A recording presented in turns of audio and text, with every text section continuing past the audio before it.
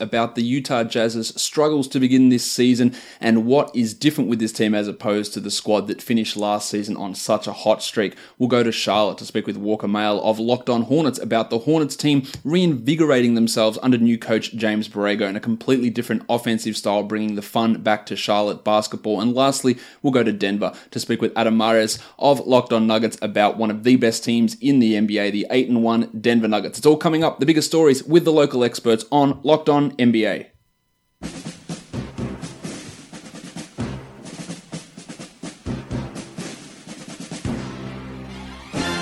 You are Locked On the NBA, part of the Locked On Podcast Network.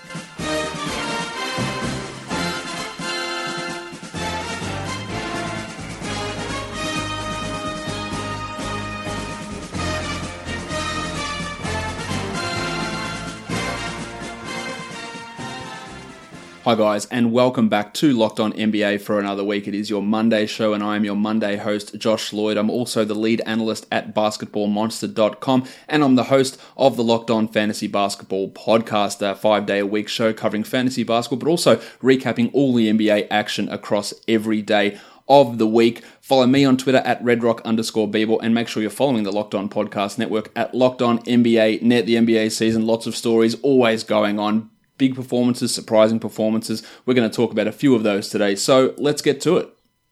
I'm now joined by the host of the Locked On Jazz podcast, the founder of the Locked On Podcast Network, and one of your hosts here on Locked On NBA as well, to talk about a team that many thought would be pushing up right into the top 4 of the Western Conference. But David Locke, the Utah Jazz, they're struggling at the moment on the back currently of a 3-game winless streak. Is there any reason for panic here with the way the Jazz are playing at the moment?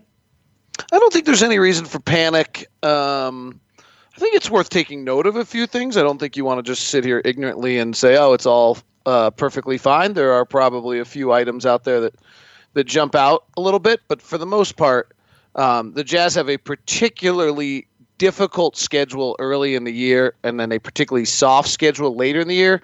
So I actually have always thought that they would hover around 500 for much of the early part of the season. The one thing that's just a little different is that they have not been the elite defensive team that they were for all of last year. Maybe not the biggest surprise in the sense that it's pretty hard to play with that same level of intensity and desperation that they were playing with, but you would think that they would be better than they are defensively right now. And that jumps out a little bit, and you probably got to try to figure out what's going on with that. Yeah, so they're, according to Basketball Reference, got the 15th best defense at the moment, 15th best offense as well. What's the reason for the defense slacking off? Because we had stretches last season when Rudy Gobert was out, and then when he came back in and made such a huge difference to the way that this defense played, and they were an elite, one of the best defenses that we've seen in that short stretch of time, after Gobert returned from injury. But he's here, everyone's healthy, aside from Donovan Mitchell missing some time there with that ankle injury. What's actually happening with the defense? Is there anything that's really standing out from watching it? So we're dealing with a little bit of small sample size. By the way, I want to point out that I have him as 13th at both, just, if you're going to, I'm just kidding. So if you look at, I think when there's 9 games going on and that's your sample size, I think you have to start looking to some extent to the specifics of, you can now look at the 9 games, right? And just look at it. So one thing that the Jazz have always had a little bit of a difficulty defending is the stretch 5. Yep. That brings Gobert out on the floor and causes the Jazz a little bit of difficulty defending. So against Minnesota, that certainly happened. The Jazz had a defensive rating of a 121 that night. Against Memphis, that certainly happened. The Jazz had a defensive rating of 119. Against the Warriors, that certainly happened. The Jazz had a defensive rating of 120.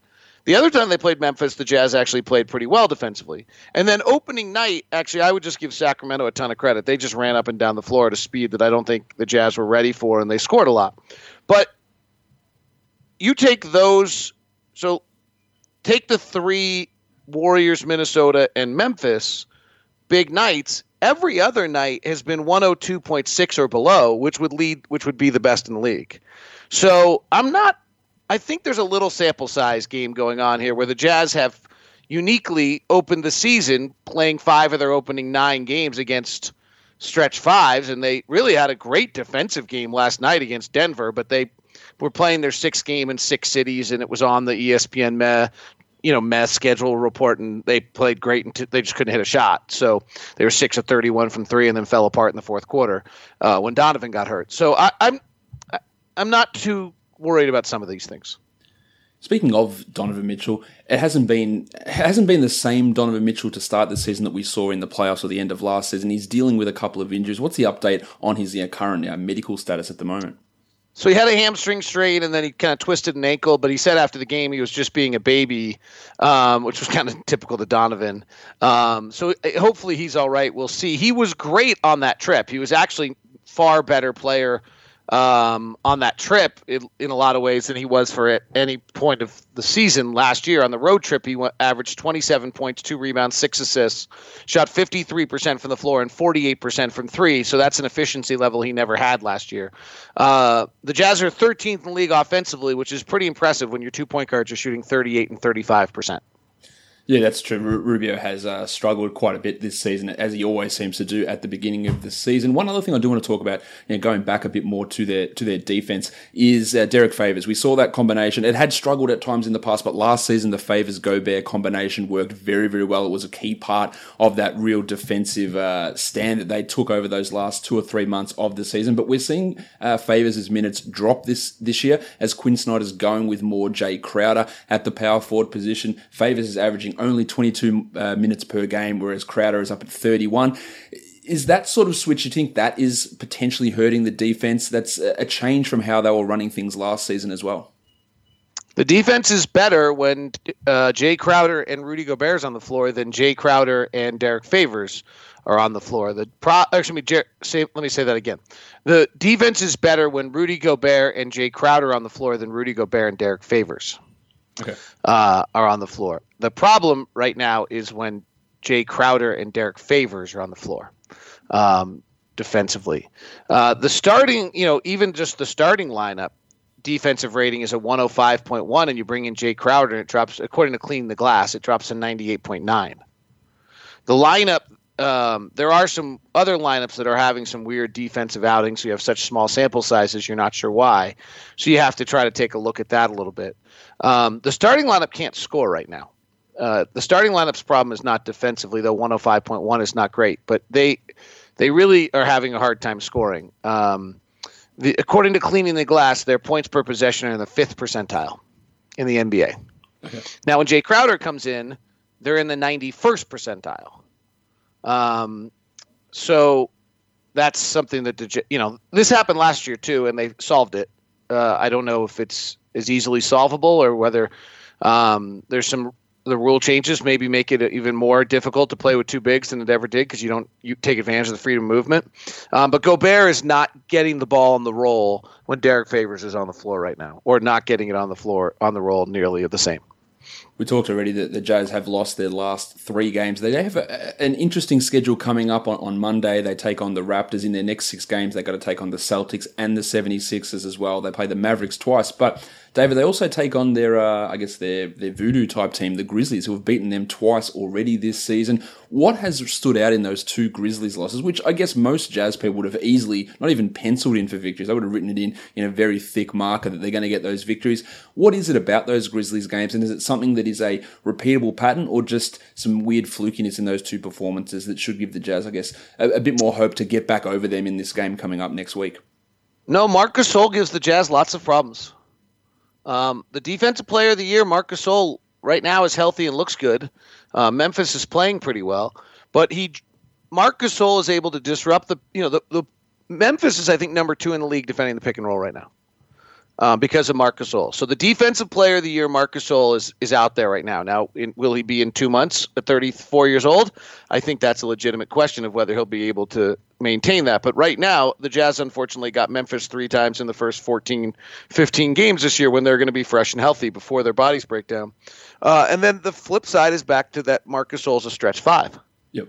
So he's, really there are not, at least if you can come up with, there's no stretch 5 in the league who's also good defensively. Unless you it's include Embiid in that.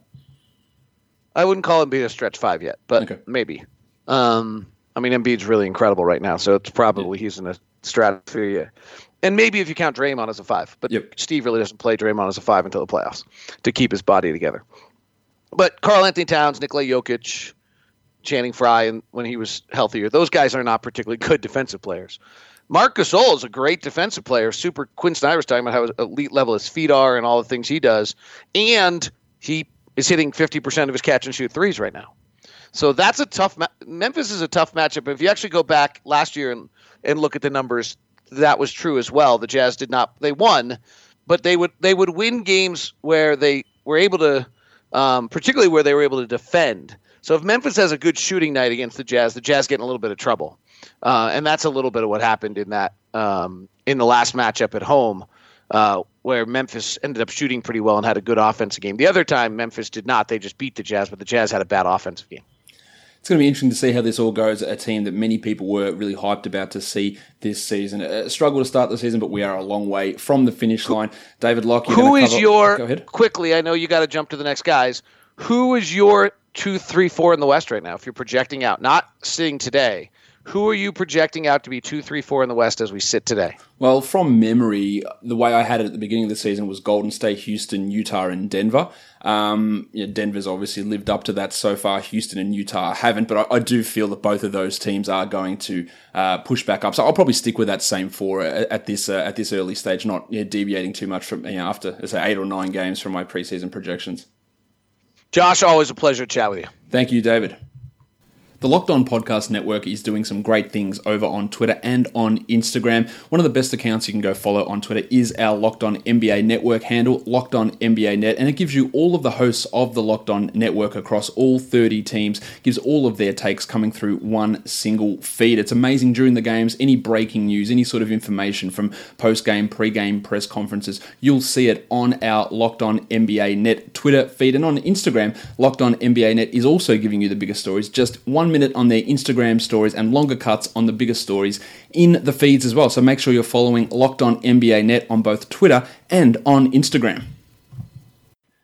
Now I'm joined by the host of the Locked On Hornets podcast to speak, of course, about the Charlotte Hornets, a team that has a new identity this season with a new head coach in James Borrego. They've started the season 5-5, a couple of decent performances, some wins that maybe weren't expected, but things look different in Charlotte. Walker, what's the biggest change with Borrego here now instead of Steve Clifford with the way this Hornets team is playing? Well, they're switching everything defensively first. I mean, that's one thing you look at on that side of the ball, and that's something that was not utilized under Steve Clifford. And then offensively, it's really easy to see the amount of threes that they're taking has certainly gone up a lot. You look at what Kemba Walker was doing, certainly at the beginning part of the season, and even still, I mean, the guy has brought his game to a new level. His three-point volume has gone up. He was at, I think, within the first 5 games of the season, was the leader in the league among three-pointers hit, and also the attempts were through the roof compared to what he had shot in previous seasons. So you see Kemba really taking a lot more threes. It was something that they wanted Marvin Williams to take a higher volume, even though he has not been efficient by any stretch. Marvin Williams has been taking a higher volume of threes. So that's the number one thing on offense I think you see right away is just the amount of shots that they're putting up from beyond the arc, and defensively how much they're switching. And then, of course, there are a bunch of different lineups that Borrego has been utilizing Steve Clifford simply would not go to. They have been going extremely small. They've ran Marvin at the 5. Even Nick Batum has seen some 5. MKG has ran at the 5 a couple of times, and that's something that Steve Clifford never did here in Charlotte. So you're seeing a couple of very different things under Borrego compared to what you got from Clifford last 5 seasons, I guess, here in Charlotte. Yeah, the going small thing is interesting. They went super small, as you mentioned, with those Michael Kidd-Gilchrist at centre lineups. This is a team who does have 3 centres who you could consider, I guess, rotation centres in Cody Zeller, Billy Hernan-Gomez, and Bismack Biyombo, and at times going without any of those guys. You mentioned Kemba Walker. He's attempting over 10 threes per game this season, hitting 40% of them. One of the biggest success stories to begin begin this season, but the Hornets are still having some of their issues. They did lose a game earlier on this season to the Bulls, just knocked off recently by the Thunder, but it feels a little bit different with this Charlotte team. Is there more excitement around the squad with this different style they're playing defensively and going small and more three-point shooting offensively? Absolutely. I mean, it's absolutely more exciting to watch this team. This team is certainly more entertaining, and I think one of the biggest parts of them being more entertaining is the play of Malik Monk. One, you're actually seeing him get run this season, which was a big criticism of Steve Clifford last year. He just didn't rely on Malik Monk at all because his defense was a liability. There are still some problems defensively for Malik Monk. He allowed Dennis Schroeder to go off on him in OKC, and his 21 points in the Oklahoma City game a couple of games ago, that really hurt Charlotte in trying to win that game. But eventually OKC would go on, and that was their third straight win. But Malik Monk playing the poor defense on Schroeder certainly allowed them to win that game. But offensively, Malik Monk also contributing there where there was a stretch, Oklahoma City's defense was locked down in the half court and nobody could create anything except for Malik Monk. Kemba was actually on the bench for that stretch, just getting some breath. And Malik Monk came and broke the defense down a couple of times, but then on the other end gave up a couple of easy baskets to Schroeder and guys like Alex Abrinas when he was supposed to be on him. There were times where he got a couple of open threes, but this, as far as entertainment, this has absolutely been a more exciting, entertaining team with all the threes going up, with the small ball lineup being utilized, Malik Monk's play being fun, and even Miles Bridges, when he does get on the court, Miles Bridges has been a very fun rookie to see out there, even defensively. He'll kind of not be in the right position, but he gives 100% in every single effort play that he has. So, he finds himself in the wrong position, but his extreme athleticism, he'll actually be able to challenge some shots and come over on help side defense and just find himself with an unlikely block. And those are always fun. So it's a very entertaining team right now because of the play of a couple of their young guys and just the overall new style that James Borrego has implemented. Yeah, interesting you mentioned about Monk and how Clifford basically just refused to play him until we hit the late March, April part of last season, when he did put up some pretty strong numbers over those final 6 to 10 games. And Miles Bridges has had those opportunities in and out of rotations, but he's getting at least playing time and being exposed to lineups with some of the other bigger players to try and integrate him into this system and see how he develops. Now, the Hornets at the moment, Walker, are sitting in the 6th seed in the Eastern Conference, but a couple of big games coming up. A victory they have to get against the Hawks on Wednesday, but then against some playoff caliber teams in the Sixers and the Detroit Pistons, who they could potentially be in a battle for that 6, 7, 8 seed in the Eastern Conference. They've played the Sixers once already, just a narrow loss there. We assume, and hard to assume all this, that they will get that victory against the Hawks, but what can they do to turn around that ledger from last time against the Sixers? Well, against the Sixers, they actually experimented with Bismack Biyombo. That was the only game, I believe, he got significant minutes because they were just so small, and with Embiid out there on the court, they needed to counteract his size somehow. And Biyombo was a guy that they trusted enough defensively to put out there more so than a guy like Billy Hernan-Gomez, who simply is not a good defender. He's really struggled at that end of the floor, and it's kept him off the court in a bunch of different situations. So they tried Biyombo.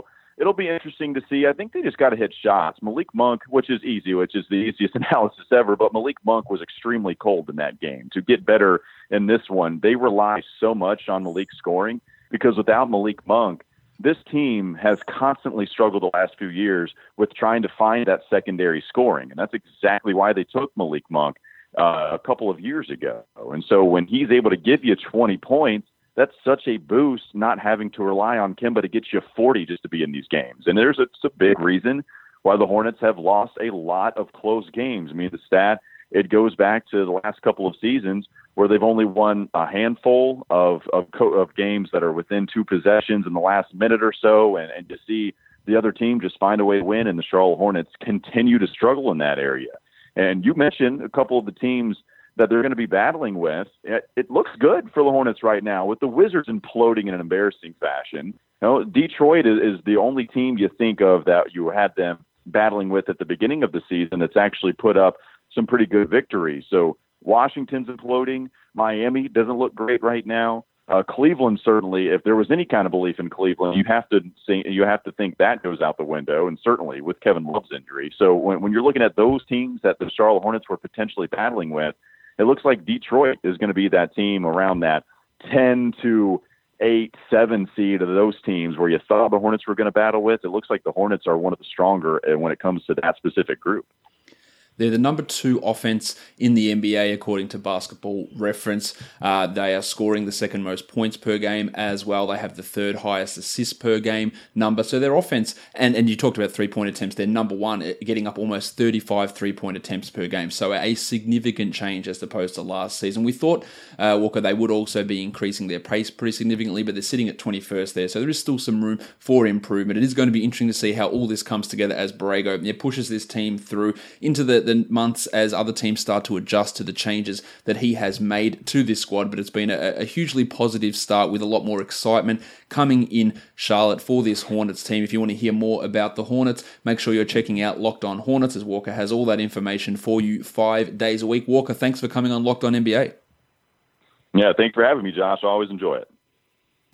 Is your company looking for a new way to reach customers? Your company could be mentioned right now. Podcast listeners are 60% more likely to interact with the sponsors that they hear on their podcast. Our demographic is 98% male, higher educated, higher earning than your traditional media audience. So have your company sponsor this podcast by emailing lockedonpodcasts@gmail.com.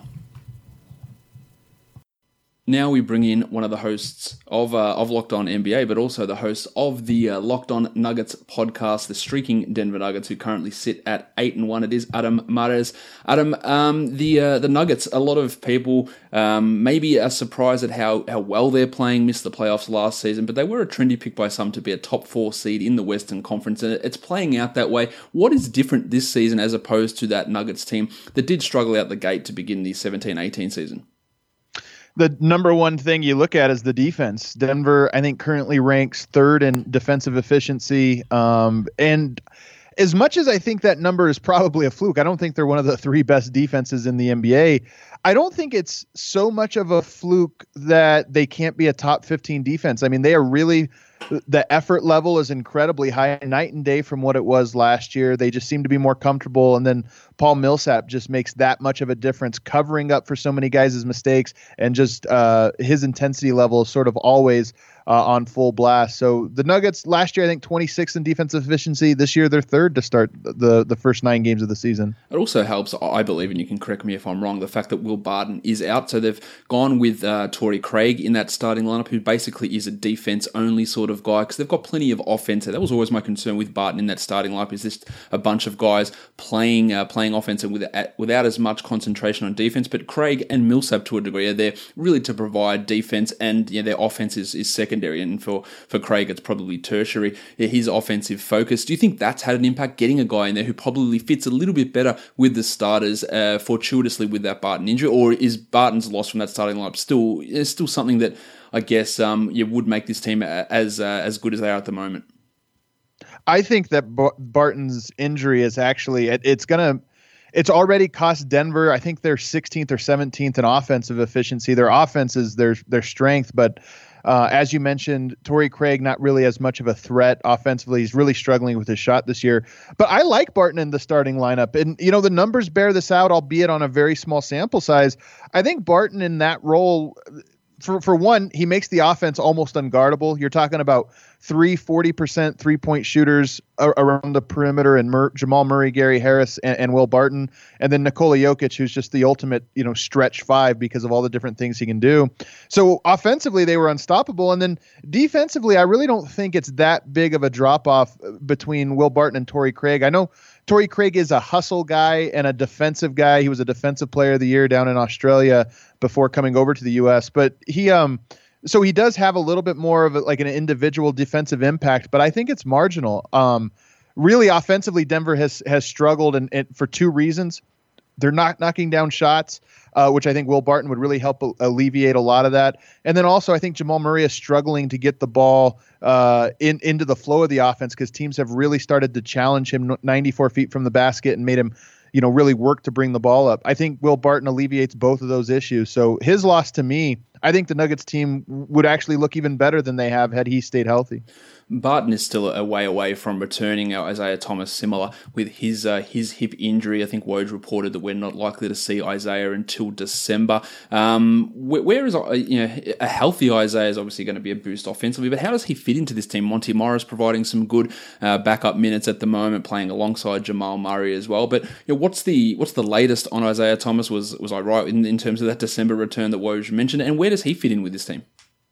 Yeah, so that just came out yesterday. Adrian Wojnarowski has actually been in town in Denver. I think he's still here and will be here for the Celtics are in town tomorrow, Monday night. So he's been around. He just dropped that little piece of info that Isaiah Thomas is expected back in December.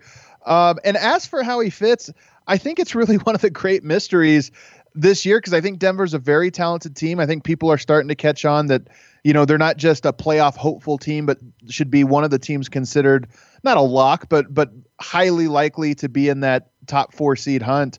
But Isaiah Thomas, he could elevate the bench and become the scoring force that, Denver has Mason Plumlee, who I think is a starting caliber center.